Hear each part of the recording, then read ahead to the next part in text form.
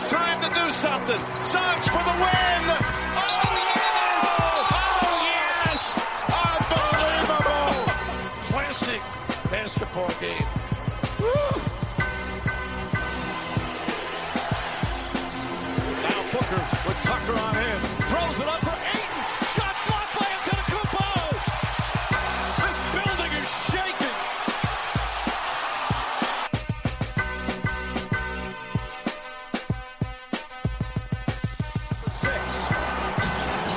Jordan, open, Chicago with the lead. Running on fumes with 45 points. At the end of the game, you gotta get it out of his hands. Oh, it's good luck. It's over, ladies and gentlemen.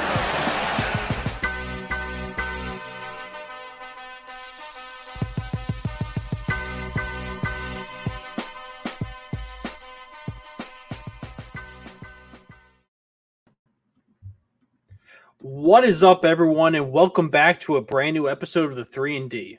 I'm Paul Lombardi, and I'd like to welcome everyone back to the Review and Preview Network for my weekly NBA and college basketball show. Make sure to check us out on all social media platforms and subscribe to our YouTube channel at Review and Preview Sports.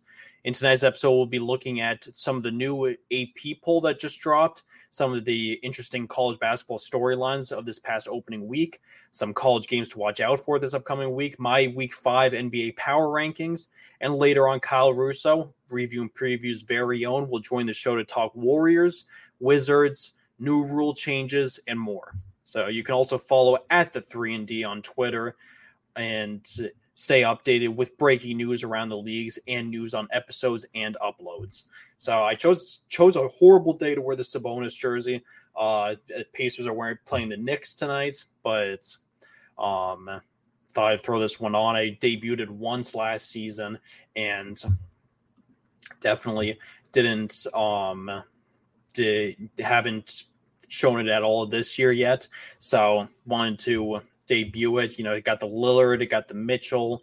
I really like a lot of the 75th anniversary jerseys. That's going to have to be a segment coming up soon for the 3&D, is ranking some of the 75th anniversary jerseys, because a lot of them are really sick. I really like them. I like the Rockets a lot. I like the Raptors. I like how they're doing all the throwback editions. The New York Knicks ones just dropped today. I would have loved to try to get one, but they sold out almost instantly. I know quickly sold out within seconds.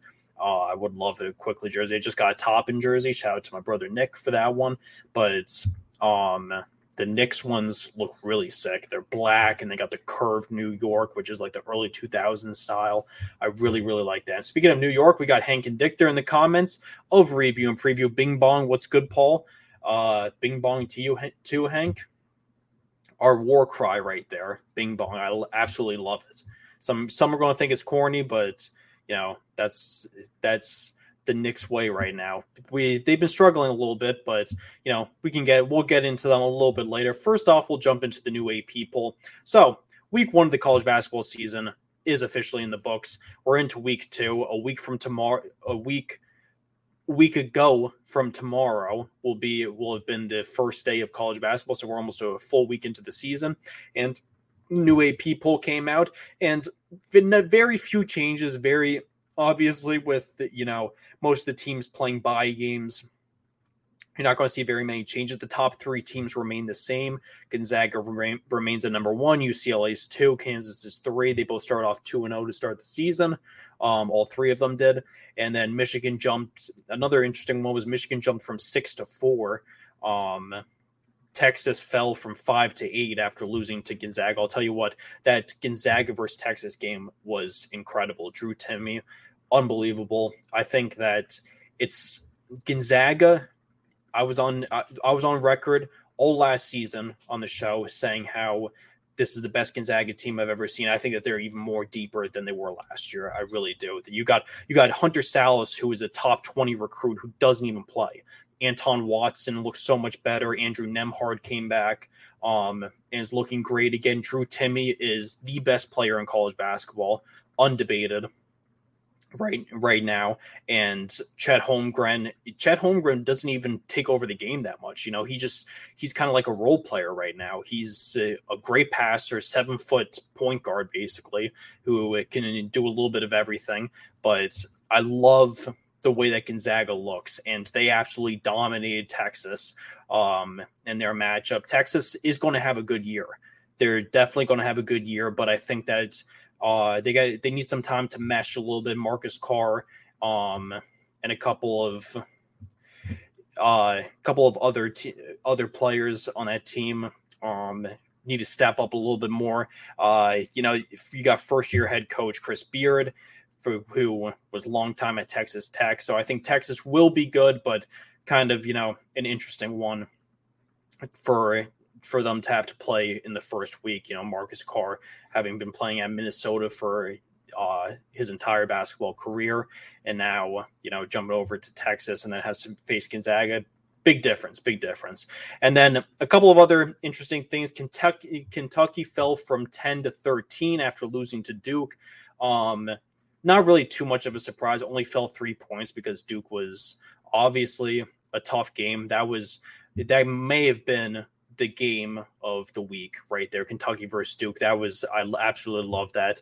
And then Florida and USC both joined the top 25. They were unranked in week 1, and Florida joined at number 24 and USC joined at 25. USC is good again this year. They lost Evan Mobley, but they're looking solid. Isaiah Mobley is a good player. I think USC is putting together a pretty solid squad. And got a couple more comments. My dad, great job watching from Fort Myers, Florida. Greetings from Florida. Got my brother Nick. Kentucky Duke was a great game. Duke surprised me a little. They are really tough. That's facts. That is definitely true. Kentucky Duke. I think both teams played amazing in that game. And I think that Duke is really talented. I think that Duke, it may be the strongest team in college basketball. You got Theo John, Paolo Banchero. And speaking of Banchero, we got Tom Scavetta review and preview zone. Banchero is special. He's definitely special. And I would not be surprised if he's the number 1 pick in this upcoming year's draft as of right now. If I were to make it way too early mock draft, which I usually don't, I usually wait until like a month or 2 into the college basketball season before I start putting together my big boards and all that kind of stuff. But if I were to do a way too early mock draft, I saw that ESPN always puts them out, but I'd have Banchero going number 1 right now because I think Banchero has a legitimate shot at being player of the year up there with the Drew Timme. That's going to be a very interesting battle between those two. I think those are two extremely talented players. But back to Kentucky versus Duke, that was an amazing game. I think that Kentucky, they lost CJ Frederick for the season, but their transfer moves is what is going to keep them dominant this year. Oscar Tshiebwe has been amazing. Grabbed 20 boards the other night against Mount St. Mary's, I believe it was, in the second, or Robert Morris. It actually was in the second game of the season. He grabbed 20 boards. Kellen Grady, the transfer from Davidson, has been great. Severe Wheeler, the transfer from Georgia, has been great. They've got a talented squad, and same with Duke. And I feel like if Kentucky-Duke matched up later in the season, it could really go either way. Duke is just had a little bit more firepower this time. Kentucky's got to get into a rhythm, but when they do get into a rhythm, it's going to be interesting. And then Gonzaga is the team to beat, but don't sleep on my Johnnies. That's facts. St. John's, that's my dad. That's where I get the St. John's, my St. John's fandom from right there. But I think that St. John's is a sneaky team too. I've got them in my games to watch, and we'll come up to them in a couple. So jumping over from the AP poll, we'll check out some of the matchups of the week. So there's going to be a few interesting games that you got to watch out for this week. Obviously, as we were saying before, it's the bye week. The first 3 weeks are usually bye weeks for all the top teams. You got, the lower down divisions taking on the top powerhouses. So there aren't as many enticing games, but the fact that we got Villanova versus UCLA, Duke versus Kentucky, Gonzaga versus Texas, all in the first week of the season was a pretty special gift. That was pretty amazing. I was shocked when I looked at the schedule for the first time and saw all of those teams were lining up against each other in week 1.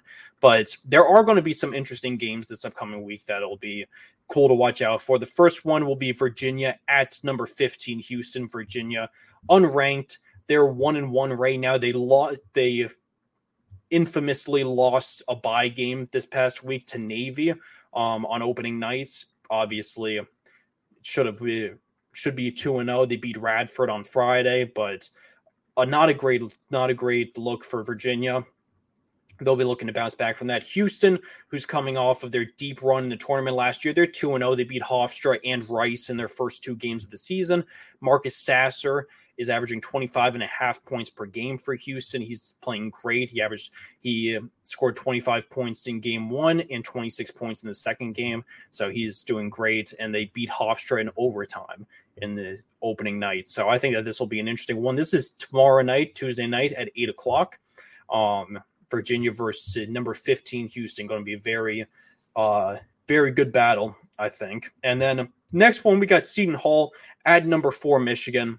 A lot of people are giving Seton Hall a lot of credit this year, a lot of hype. You got Jared Roden, but I for one am not a huge buyer yet on Seton Hall. I think that losing Mamakielashvili was huge, but they did bring in some transfers. But I do think a lot of people have Seton Hall ranked ahead of St. John's in the Big East. I don't necessarily think that is accurate or should be the case whatsoever. But I think this is going to be a very interesting matchup against number 4 Michigan. They can really prove themselves in this one. They're 2-0. They beat Fairleigh Dickinson to start the season. Then Michigan is also 2-0. They jumped from number 6 in the preseason rank to number 4.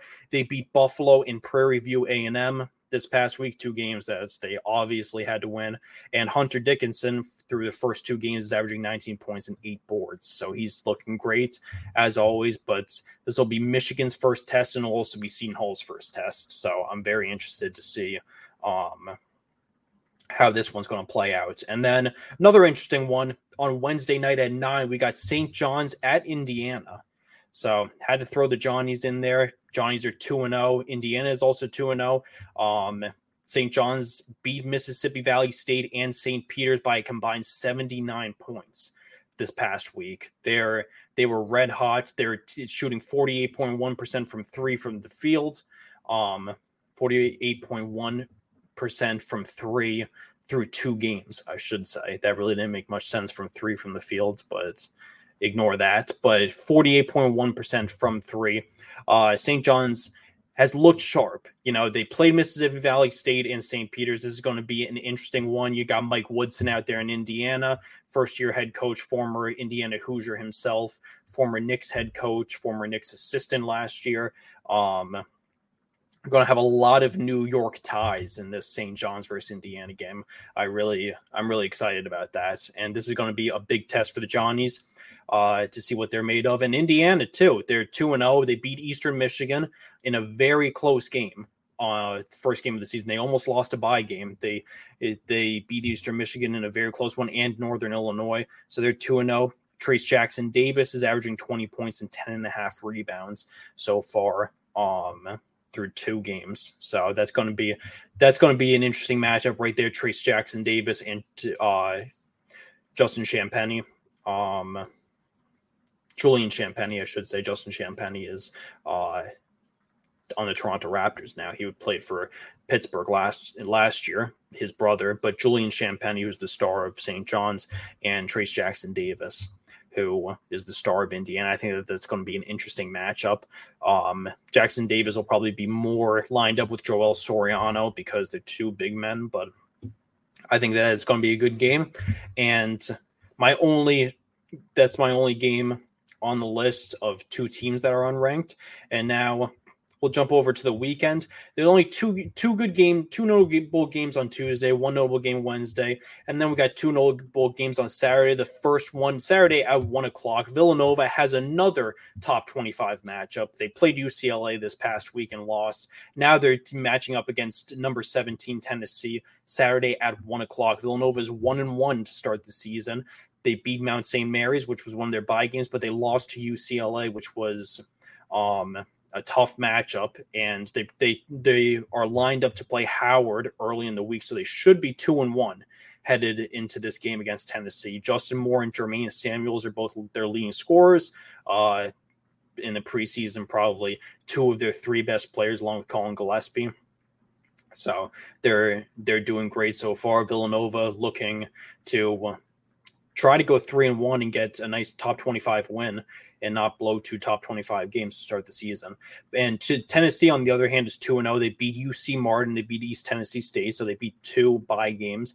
And they're off for the entire week until Villanova. They beat Eastern Tennessee State yesterday, and they don't play again until this game on Saturday. So they have 6 days off to prepare for number 5 Villanova, which is going to be an interesting one. And it's in Tennessee. So, the Volunteers going to make it a very interesting game. Villanova has only one game this week. Beforehand, they're taking on HBCU Howard, where Mercure Maker was playing last year.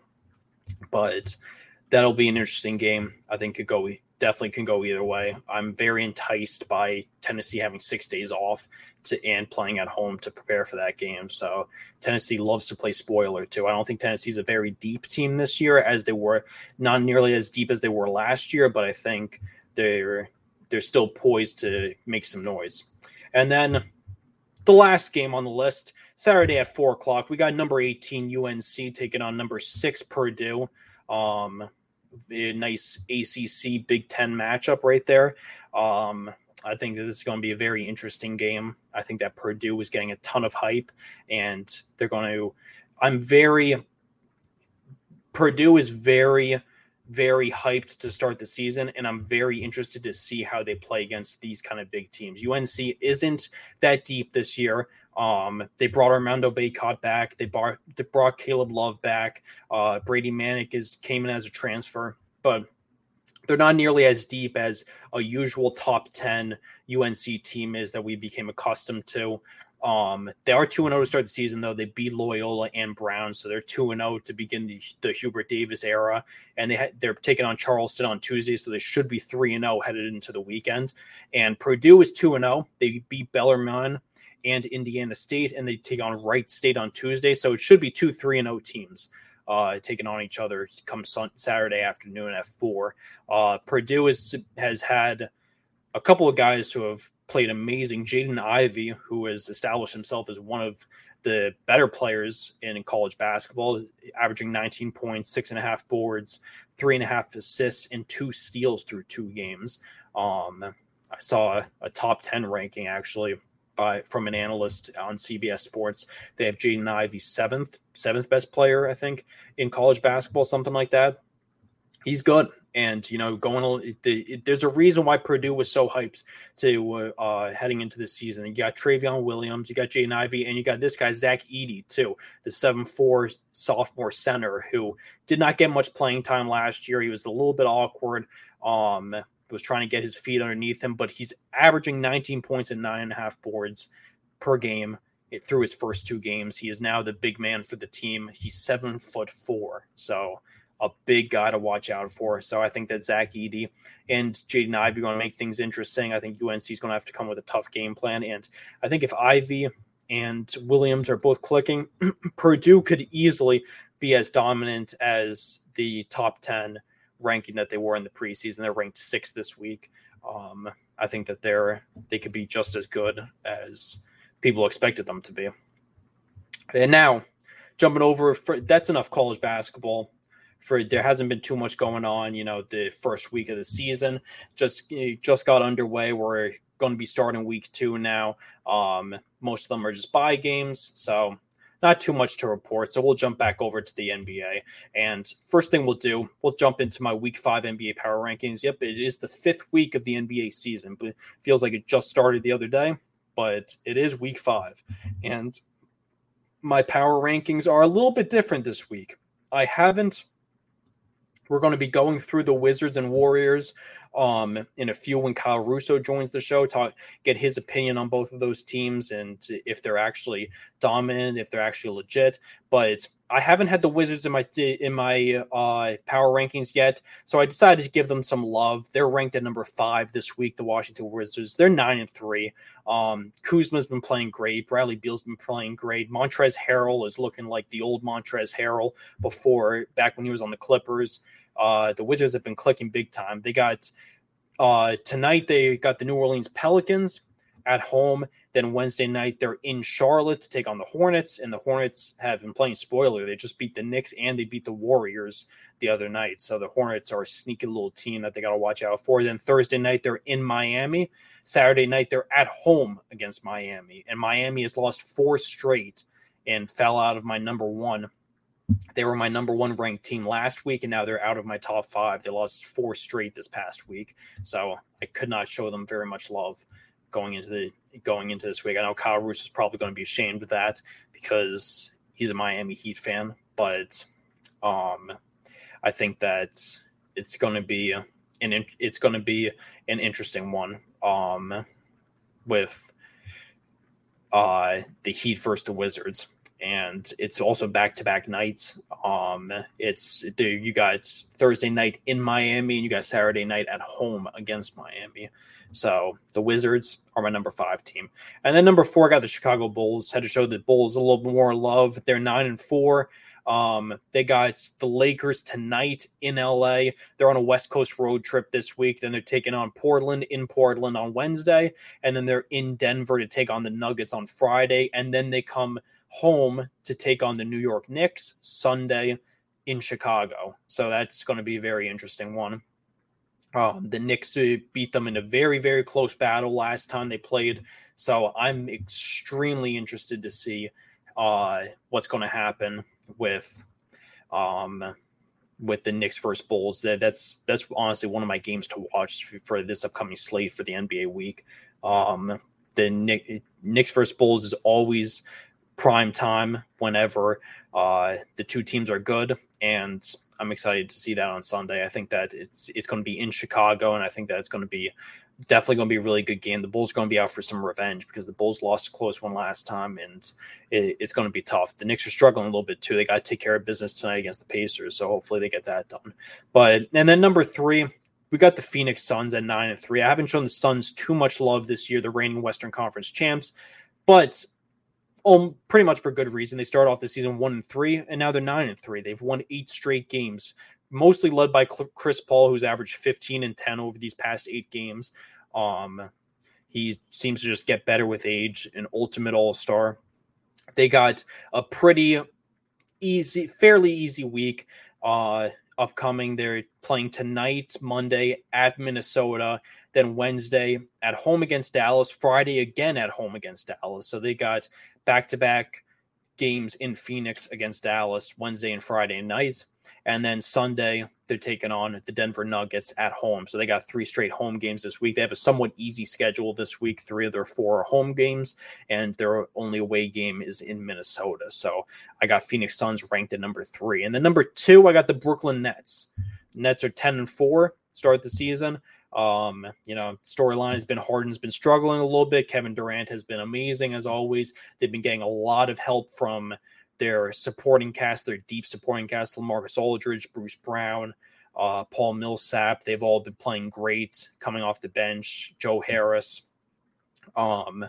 So those have been the big storylines for the Nets. They're 10-4 now. They got a pretty light workload this week. They only have 3 games. They are off tonight. They're taking on Golden State in Brooklyn on Tuesday. They're home all week too.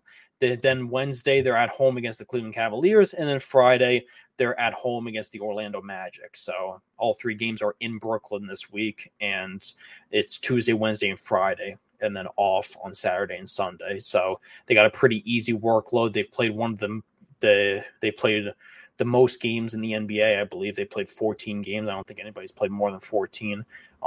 Everybody else on this list has either played 12 or 13. So they were due for a little bit of a light workload. And then number 1, we got the Golden State Warriors. The Warriors have to be number 1. They're 11-2.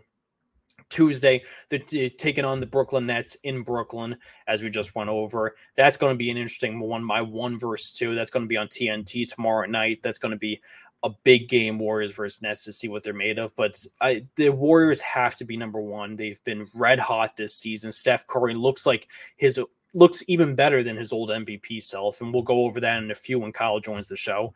But then the Warriors will take on Thursday night.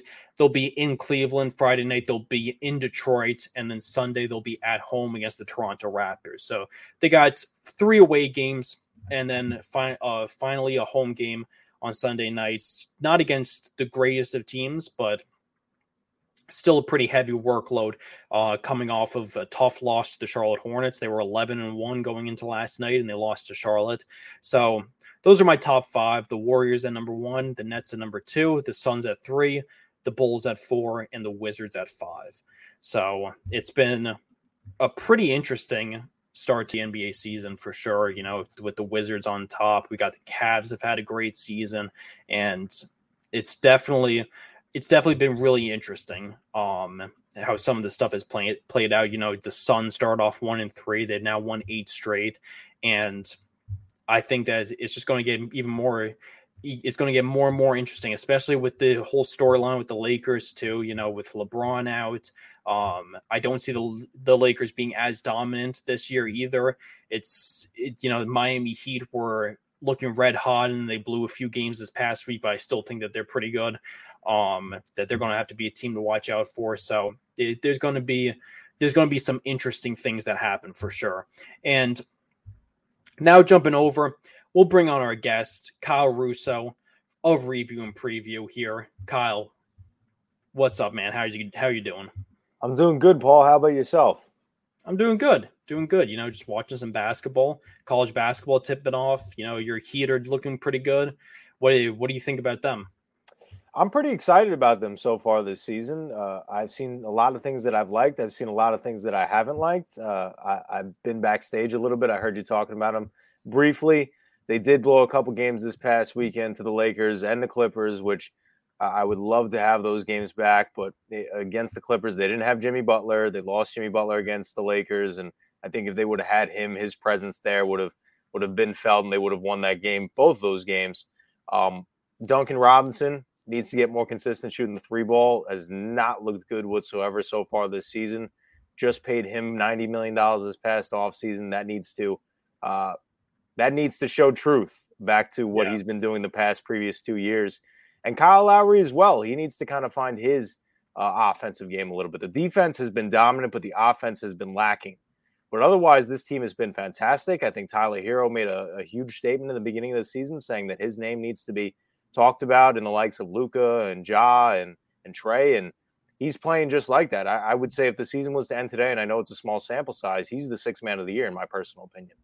No, I agree with that. And I think that there was a big chip on his shoulder, too, with the amazing way that he played in the bubble. And he had a little bit of a letdown last year. You know, a lot of people trying to create these off-the-court issues and all that kind of stuff that's, you know, was going on with him. Nothing really serious, but kind of like, you know, his head not being in the game, all that kind of stuff. And he's bounced back and has played amazing to start the season. And he's an extremely talented player. I think that he's going to be a great player for a long time. And he's going to be in the conversation with the likes of Ja and those kind of guys for sure. And I think that, you know, the Bulls, the Heat, they blew a few games this week, but, you know, Jimmy Butler, as you said, was out. You know, Duncan Robinson, they just paid big money too. Got to get him going a little bit. Kyle Lowry. But I think that, you know, once they start to get going, it's going to be, they're going to be able to compete with the top teams in the East. I really think so, because I think that they're that deep. I think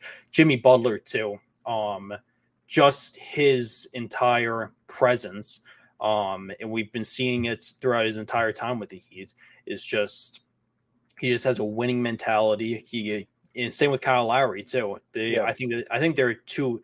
I really liked when they did the sign and trade for Lowry, because I thought that that's a great matchup to have to play alongside Jimmy Butler. And, you know, you got Bam there too. And I I think that the Heat are looking really good. Yeah, I do too. I think that they're going to be a team to be reckoned with. I think they made a lot of great offseason additions and re-signed some key pieces. I think Duncan will get back to that three-point shooting stance in which he played with the previous 2 years. I hope that Tyler continues this play up. He's playing arguably even better than he did in his rookie season. Kyle Lowry will get his offensive game there. And on the defensive side of things, Paul, the things that I've liked tremendously is PJ Tucker, I think, has quietly been one of the best offseason acquisitions. Again, he's not a guy that's going to give you a full sheet of stats that are going to blow your mind, but defensively, he just gets in opponents' heads and he just takes over a game defensively, which I have personally loved.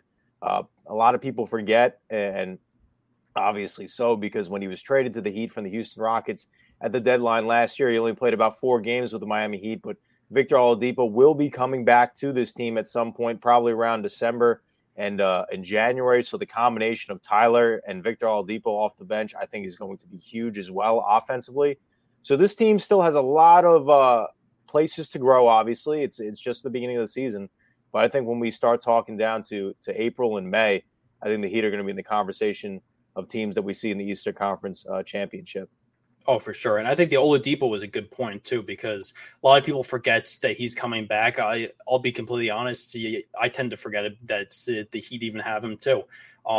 He's missed a lot of time, but he's an extremely talented player. And I'll tell you what, the Milwaukee Bucks do not win that NBA Finals last year if they did not trade for PJ Tucker. Absolutely. Absolutely not.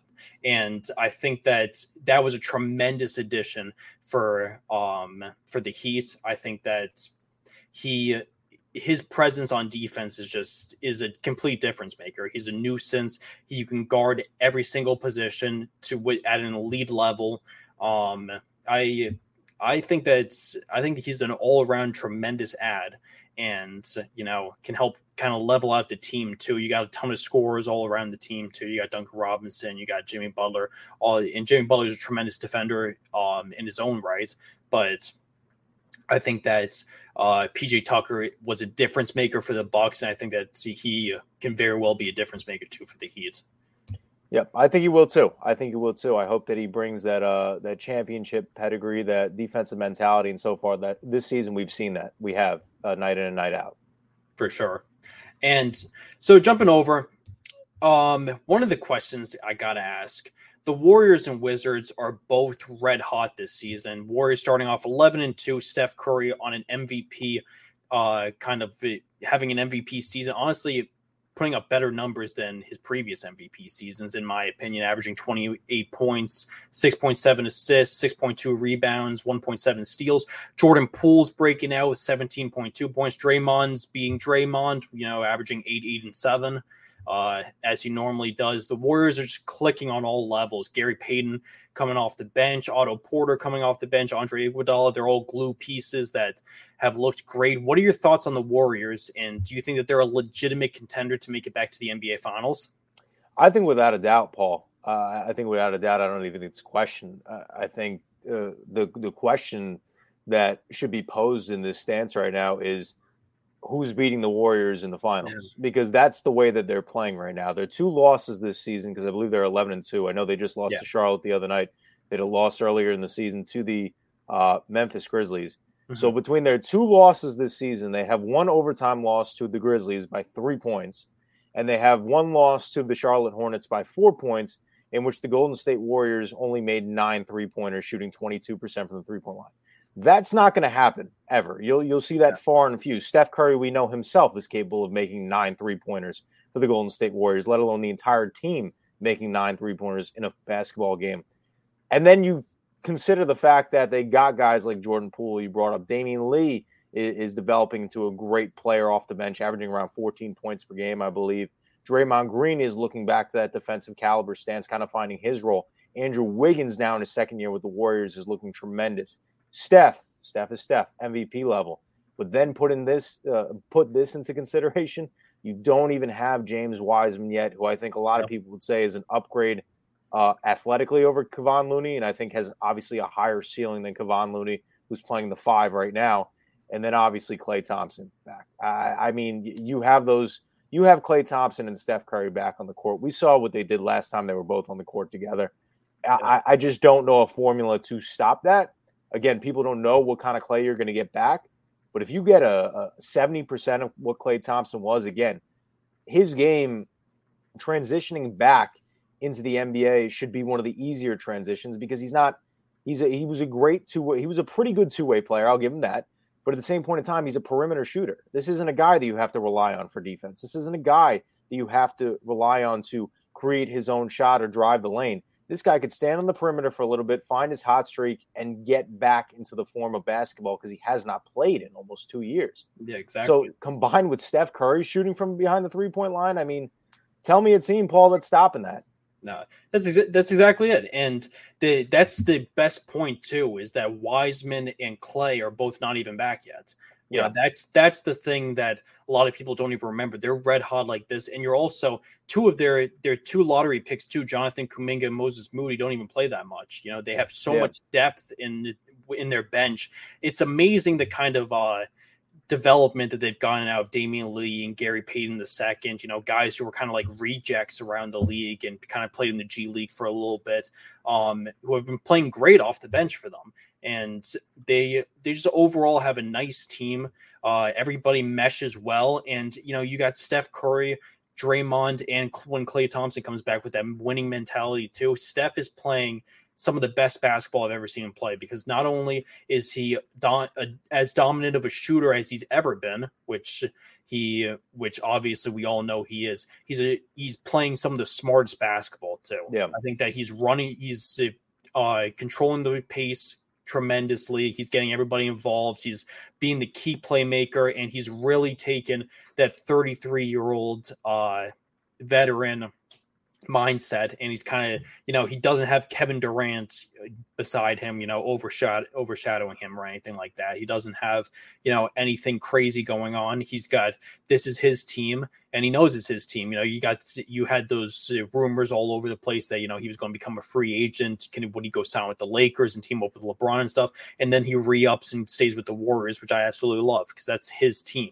And, you know, if he's going to make it back, he's going to make it back on his terms. And we got a comment, Warriors going to be so tough when Klay and Wiseman come back. Absolutely.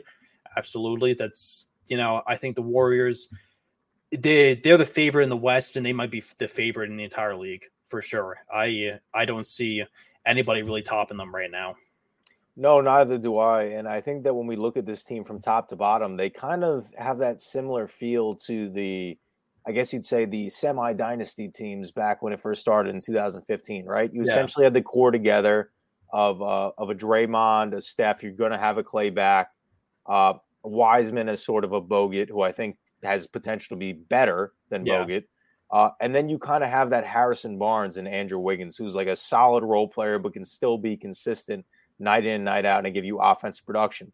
And then you have a combination of decent players off the bench. We remember those teams with Barbosa and David Lee and Iguodala, and now you brought Iguodala back, and now you have Otto Porter Jr., and then you have guys like Damian Lee and Jordan Poole, and the list goes on. And two rookies, Paul, that you touched on as well, have so much untapped potential who we're going to be talking about in March when they really start playing them, in April when they really start playing them, and saying, wow, no, the 7th pick and the 14th overall pick in Moses Moody and Jonathan Kuminga, my goodness. Like these are the type of things that make me question and say to myself, well, this reminds me exactly of those teams just 5-6 years ago.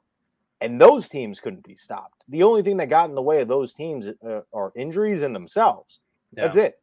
So who essentially is stopping that team? I think that's a question that has yet to be answered. I think the only thing capable of stopping this team would be if Kyrie Irving comes back to Brooklyn. I think that's the only thing that will stop this team. Otherwise, I don't think any team is capable of beating the Golden State Warriors if Klay Thompson comes back healthy, and same with Wiseman.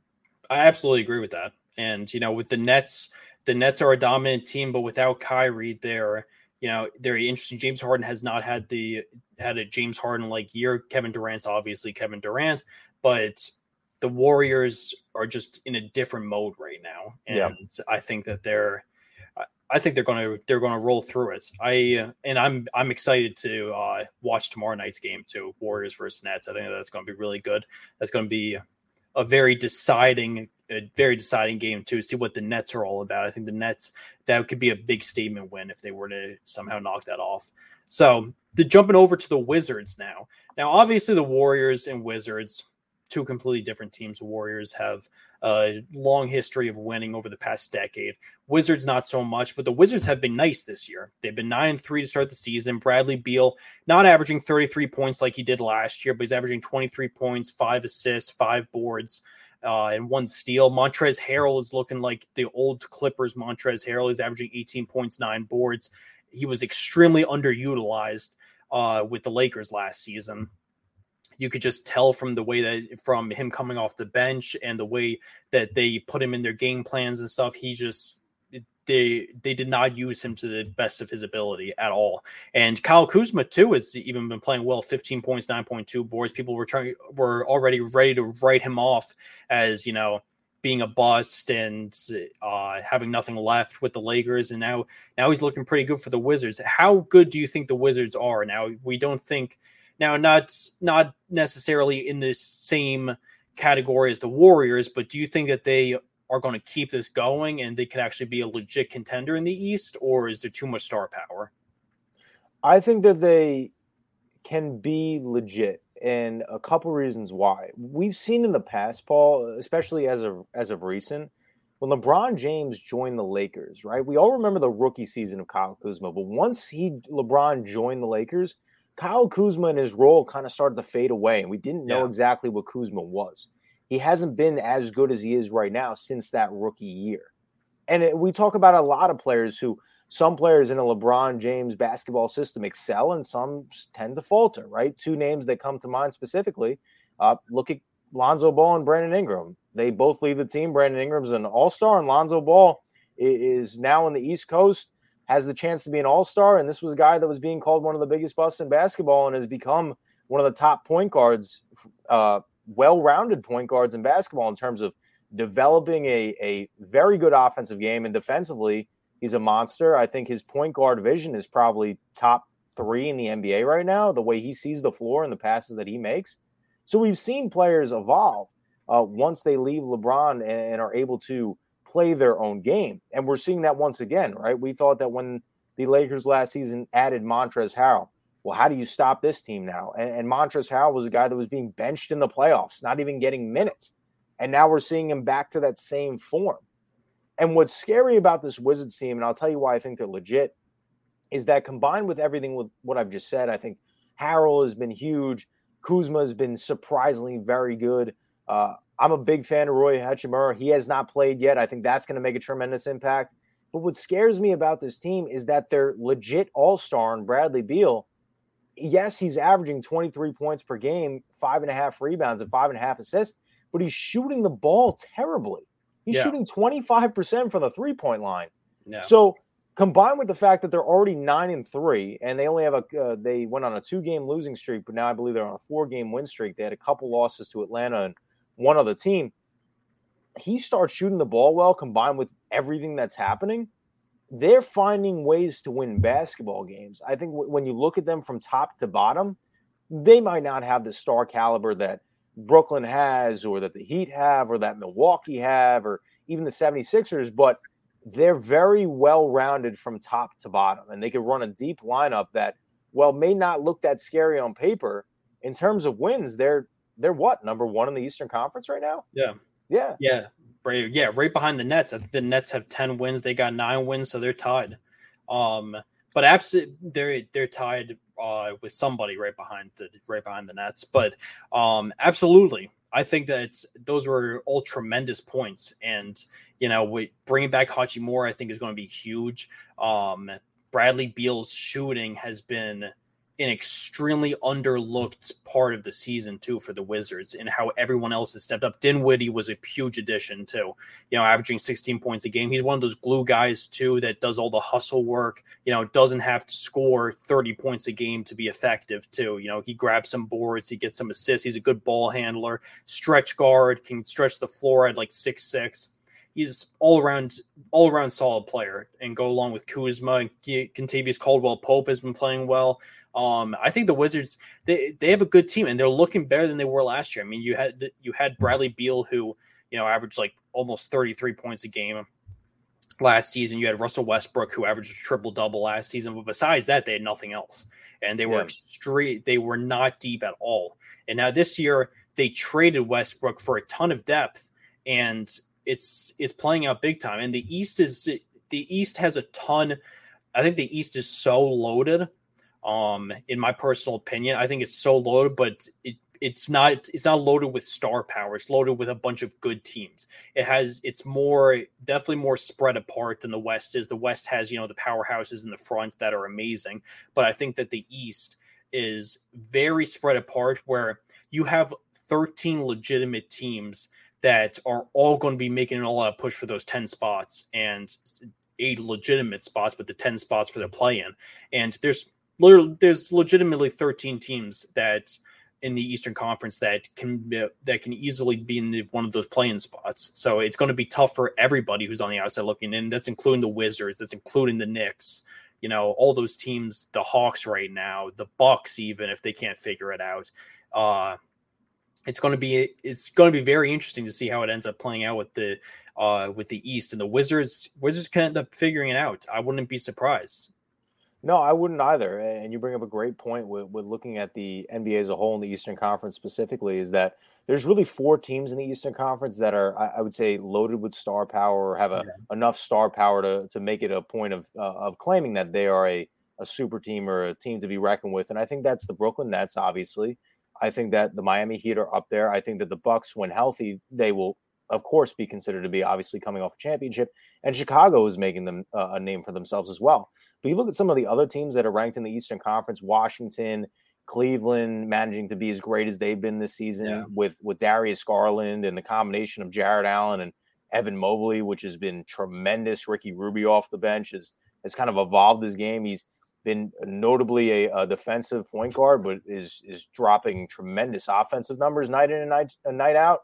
You look at a Charlotte team, you look at a New York Knicks team, you look at a Toronto who's been a surprise. I mean, this is. I'm not going to say that the Eastern Conference is on the same level in terms of talent per team that the Eastern Conference is, but in terms of competitiveness, we haven't seen an Eastern Conference this competitive in I don't even know how long. But I think that we're going to see this throughout the entirety of the season, that we're going to see these teams that aren't necessarily loaded with star power that are going to be surprisingly competitive and are going to be tough knockouts. Yeah. Oh, absolutely. I think that it's the first time since the early 2010s that we've seen a deep Eastern Conference where, and it's even different than the 2010s because it was run by the Miami Heat and LeBron and D Wade, and you were expecting them to make to the finals. There isn't, especially without Kyrie on the Nets, there isn't a single team in the East that you expect to come out of the East, which we haven't been able to say in a long time. And honestly, in either conference. Which I thought was so much fun about last year too. When we got a Bucks vs Suns NBA championship, it was great because there was a little bit of disparity, and I think that it's the same thing this year too. There's not one team in either. I think the Warriors are the top of the West, and I think as of right now, the Nets are probably the top of the East. Could be up for debate, but the Nets or the Wizards, you could argue the Heat, even though they lost a few.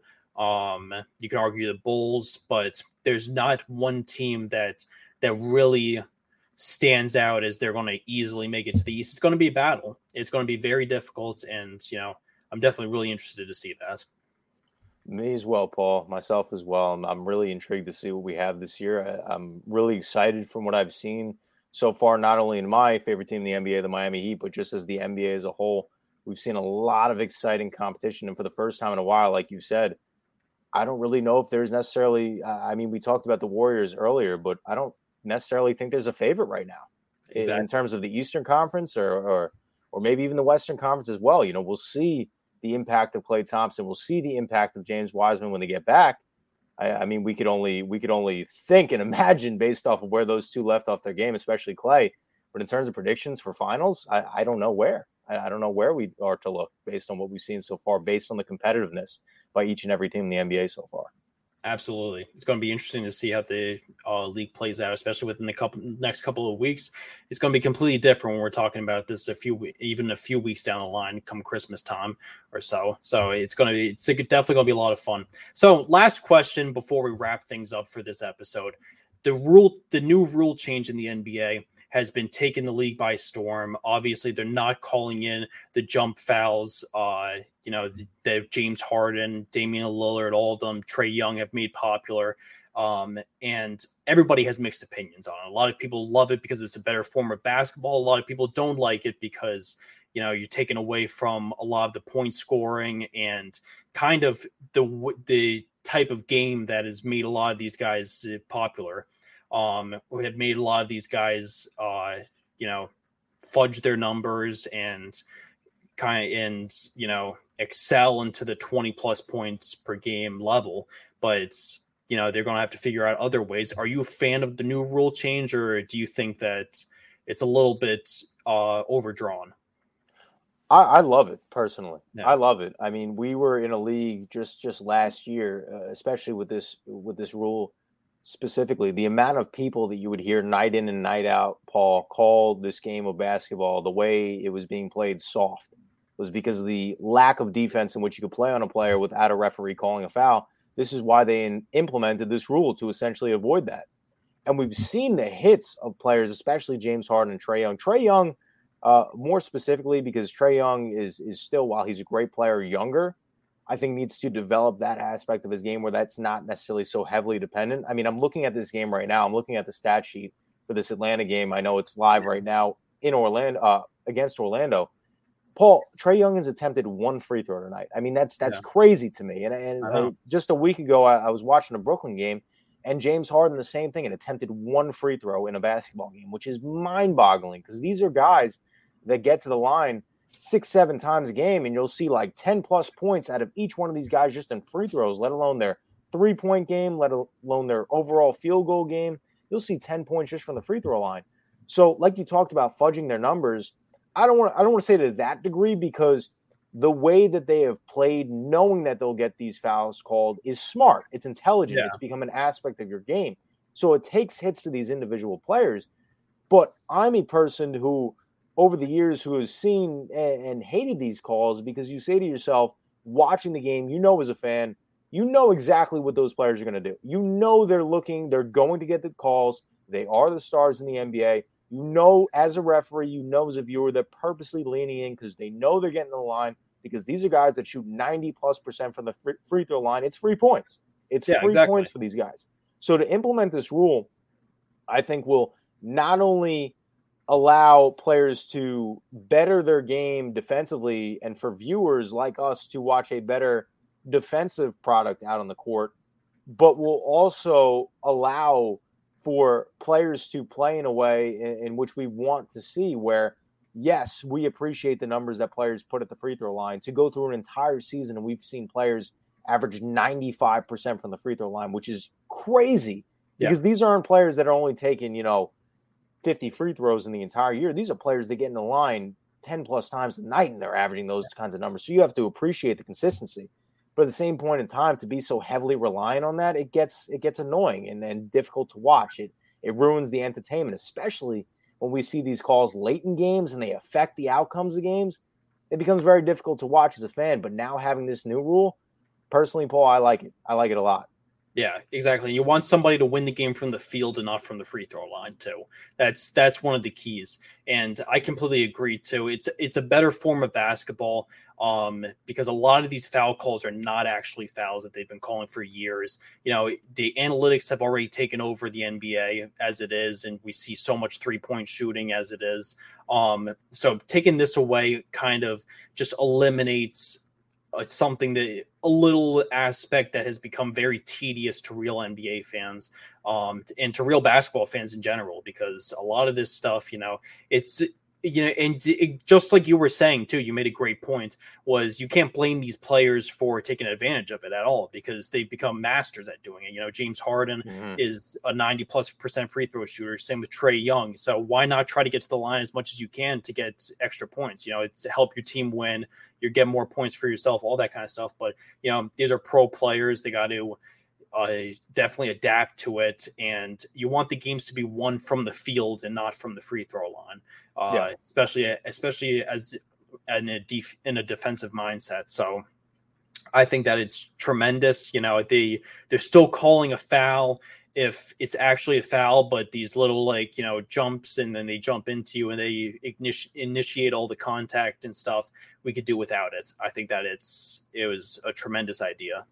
Yeah, it's an overall improvement upon the game. Not only leaning into the foul, but we've seen in games, two players again, specifically James Harden and Trae Young, we'd see them dribble up the court knowing they have the defender behind them and kind of lean back into a foul and shoot a 3-point and get 3 attempts in the free throw line. And that was, again, you appreciate that the creativity in terms of they know they're going to get the foul. They're a master at their craft. They know they're going to get to the line. They're high efficiency players at the free throw line, but it's annoying to see that night in and night out, especially multiple times a night. Like, this isn't something that we see, Paul, happen once or twice from these players once a night. You'll see them be heavily dependent upon that, especially if the shooting from the field is not going their way. You see them become even more heavily dependent upon that because everybody knows that's their best chance if they're having a slow shooting night to get points and fill the stat sheet. So to see that being taken out of the game, while it hurts those players, I think overall puts a better product out on the court. Absolutely. And it's the real game of basketball too. It's not, and it's frustrating for a defense too, to have to put up with that. And, you never know when you'll be able to jump and get away with it too. Of course, getting teams into foul trouble. It's when it's not really a foul, Yeah, it's literally the worst. I think that it was a tremendous move, and I applaud the NBA for that. Hopefully, they continue to touch up the annoying things around the league over the next several years. But that's going to wrap it up for tonight's episode. I want to thank everyone who tuned into the Review and Preview Network to watch another episode of the 3&D, and to all those listening via podcast, YouTube, etc.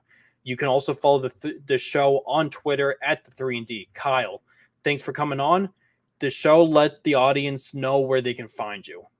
So on Instagram at Kyle Russo 612, you can follow me. I'm not really a big Twitter guy. Obviously on Facebook as well through the Review and Preview Network. You can look me up. If you like what you've heard, obviously make sure to follow me. And then obviously, as Paul alluded to as well, on Review and Preview, which is the main show of the network, every Tuesday night from 7 to 9 p.m. We talk all things sports, mainly focusing on the core 4 of sports. That means, to me at least, baseball, football, basketball, and hockey. A little bit of hockey, but obviously primarily baseball is over. Paul has us covered on the Review and Preview Network with basketball, whether that's college and NBA.